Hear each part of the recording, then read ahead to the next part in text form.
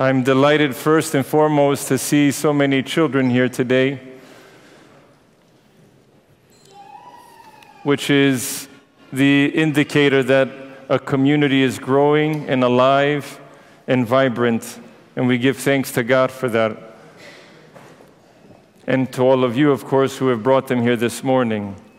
For those who may have not heard the gospel this morning, I would like to just simply tell you that once again, and you're going to get tired of me of saying this, once again our Lord brings to us a remarkable gospel reading for us to glean so many different messages from it.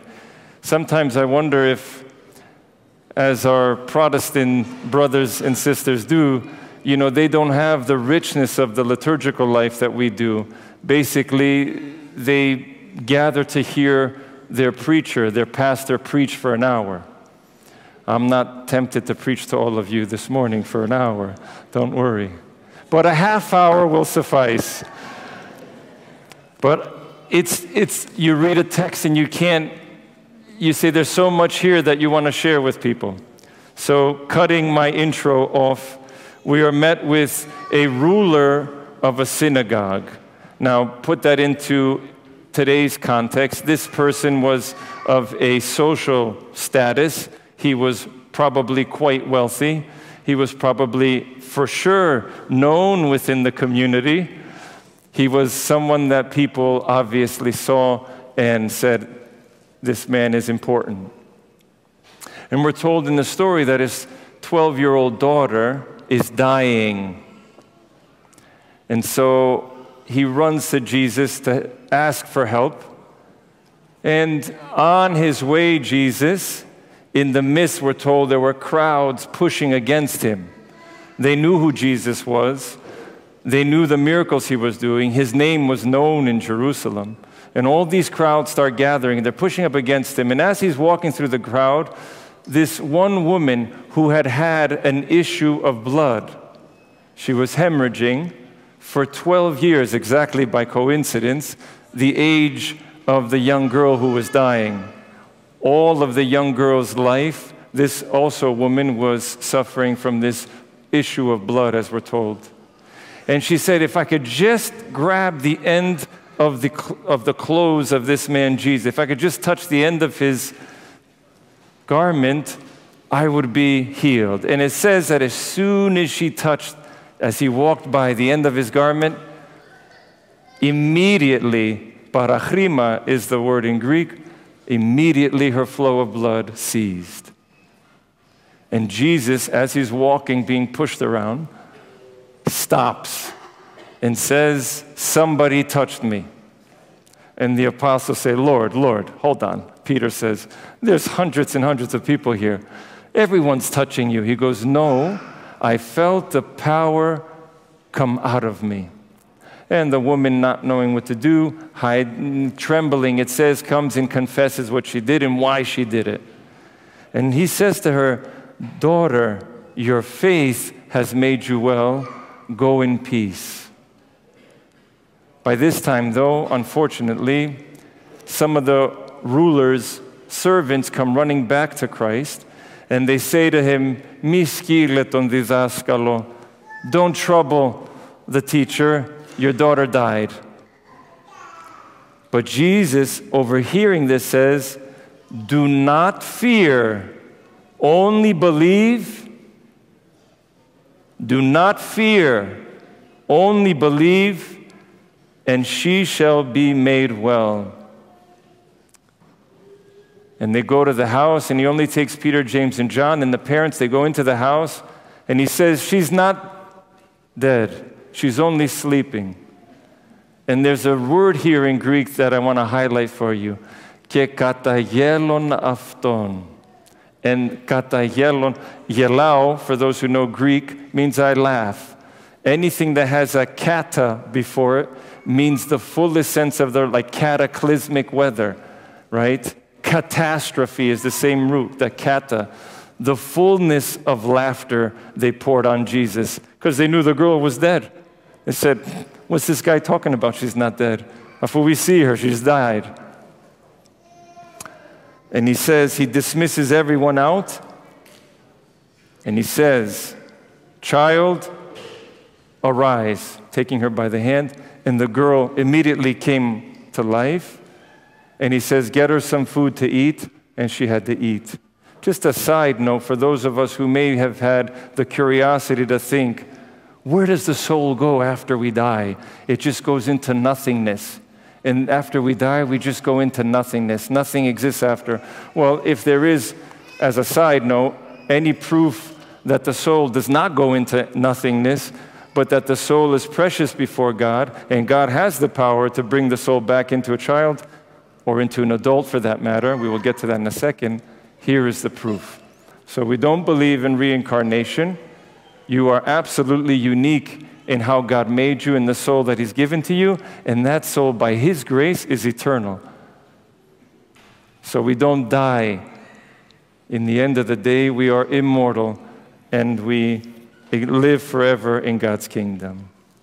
I think the word that comes to mind for Jairus, if any of us have kids, which I assume probably most of us do, when you are at the bedside of a child that's sick, I don't think there's anything more painful than that, especially if a child is dying.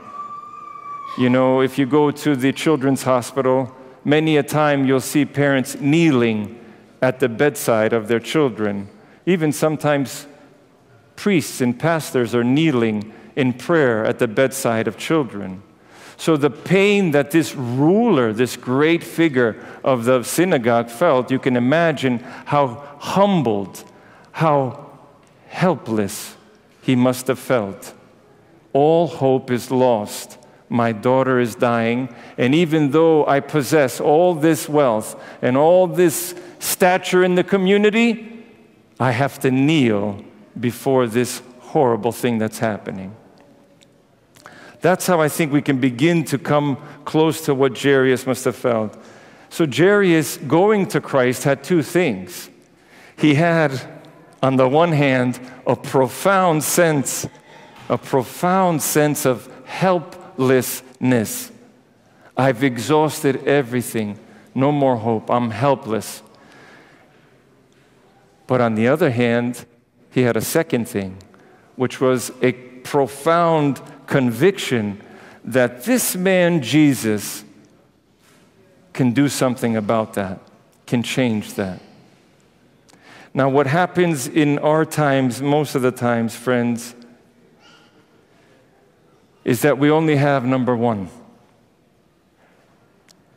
We only seem to feel, many times in our life, number one, that is, completely helpless. We feel at times in despair, darkness. Some of us deal with depression.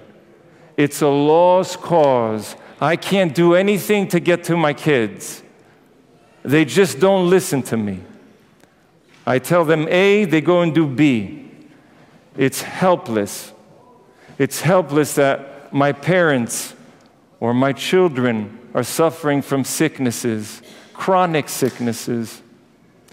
Not only physical, emotional, mental, spiritual. It's helpless. My marriage could never be fixed. This is the helplessness that so many of our people feel today. And they only have the number one. What they fail to do is to look at Jairus and say, wait a minute, how do I connect that helplessness to a source of power, to reverse the helplessness and hopelessness into something more beautiful? How do I link into, and you've heard me say this all the time, how do I get on the Wi-Fi of Jesus Christ? How do I link into that divine power? Now, I did a small little arithmetic. Don't raise your hands. For those of you who might be 70 years old in this church this morning, or older, or younger, 70-year-olds, if you had gone to church every single Sunday from the day you were born until now, you would have attended 3,640 divine liturgies. Why do I say that? When we're faced out there in the world with all of this hopelessness, it's impossible that if you were to come 3,640 times to church, that you would have ended up in a worse place than in a better place. If we don't connect our lives to the source of power, which is Christ, then for sure, helplessness can dominate us. But I have a statement to make that I hope you will take with you. In every moment of helplessness, this helplessness should lead us always back to Christ, just like it did with Jairus. I'm kneeling in the face of a broken marriage, a divorce, a child that's died. I can't stand up on my feet.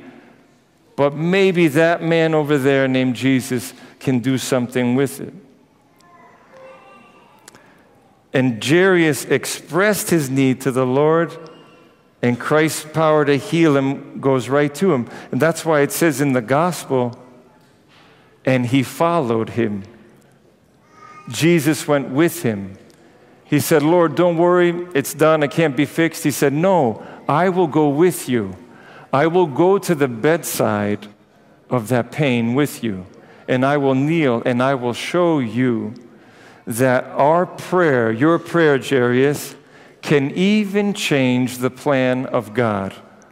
Sounds crazy. It sounds unbelievable. How can my prayer, Lord, change your plans?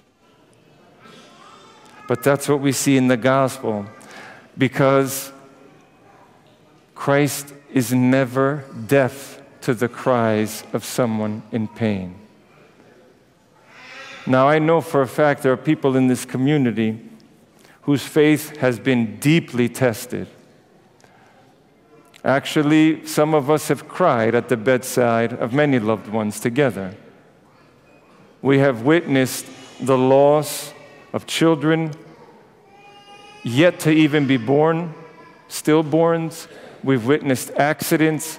We've witnessed sicknesses that have taken people from us way too fast. And that's a great test. And think of Jairus. He could have said, I asked Jesus first. And what's this woman that butts in and delays him and that my daughter died? How unfair is that? How unjust of God. Time ran out. It's over. That's why I emphasize those words, friends. Do not be afraid. Do not be afraid, only believe. Do not be afraid. There is nothing whatsoever that should ever cause us to be afraid. Only believe. There is not a single verse in the entire New Testament in which it says, Christ hurried up. Christ was never in a hurry. Lazarus' sisters, Mary and Martha, say to him, Lord, if you had been here, our brother would not have died. And what does he say? Do not be afraid. I am the life, I'm the resurrection and the life. He was never in a hurry. They tell him Lazarus is sick. He stays 2 more days in Bethany before he goes to see him. Right? Why isn't Christ ever in a rush? Because he is in control. We may think we're in control of our lives, but I can guarantee everyone in this church this morning, you cannot add a millisecond to your life. Even if you were the ruler of a synagogue or a church or whatever, or some big company, you couldn't add a second to your life. You know why? Because God is in charge. And this should bring us not the fear, this should bring us the peace and say, Lord, whether I live or I die, I'm yours. And whether I live or I die, we know and we believe. We're not afraid, and we believe that you are the resurrection and the life. Because for Jesus, friends, it's never too late. It wasn't too late with Jairus' daughter. It wasn't too late with Lazarus. And it's not too late for you and me. Christ can come. We have to only be not afraid and have faith. Please hold on to those things so I don't speak and repeat myself. Please not only hold on to number one, which is helplessness, because we're all going to face that. Some of us have already faced it. Some of us are still facing it. But take all of that pain that you have, every single ounce of it. The 70-year-olds, you're better off that you came. Take all of that and bring it to Christ, because He is the superpower that will never turn His back and never say to you, it's too late. As long as we're on this side of the life and we're breathing and alive, we can keep going to Him. He never minds, another message, being interrupted. He could have said, ma'am, I have some work to do. I'll come back to you when I'm ready. Not in a rush, doesn't mind being interrupted. God bless us to be the same kind of people too to others. Not to feel, they're interrupting me, they're calling me again. Let us be open like Christ is. Let's bring everything to Him, because He can resurrect our broken marriages. He can resurrect our broken relationships with our kids, with our siblings, with our brothers and sisters, with the person sitting next to you in church that you can't stand. Don't look at him, right? He can resurrect all of that. He can give back the hope. He can dispel the darkness, right? He can bring help to those in need. Only believe. Only believe. And God can do all things to those who believe and those who keep going to Him. May God bless us and keep us always under His grace. Have faith and do not fear anything in this world, friends. If there's anything you're going to leave here today with, and hope, is that nothing causes Christians to fear. Cast it out once and for all in Christ. Amen.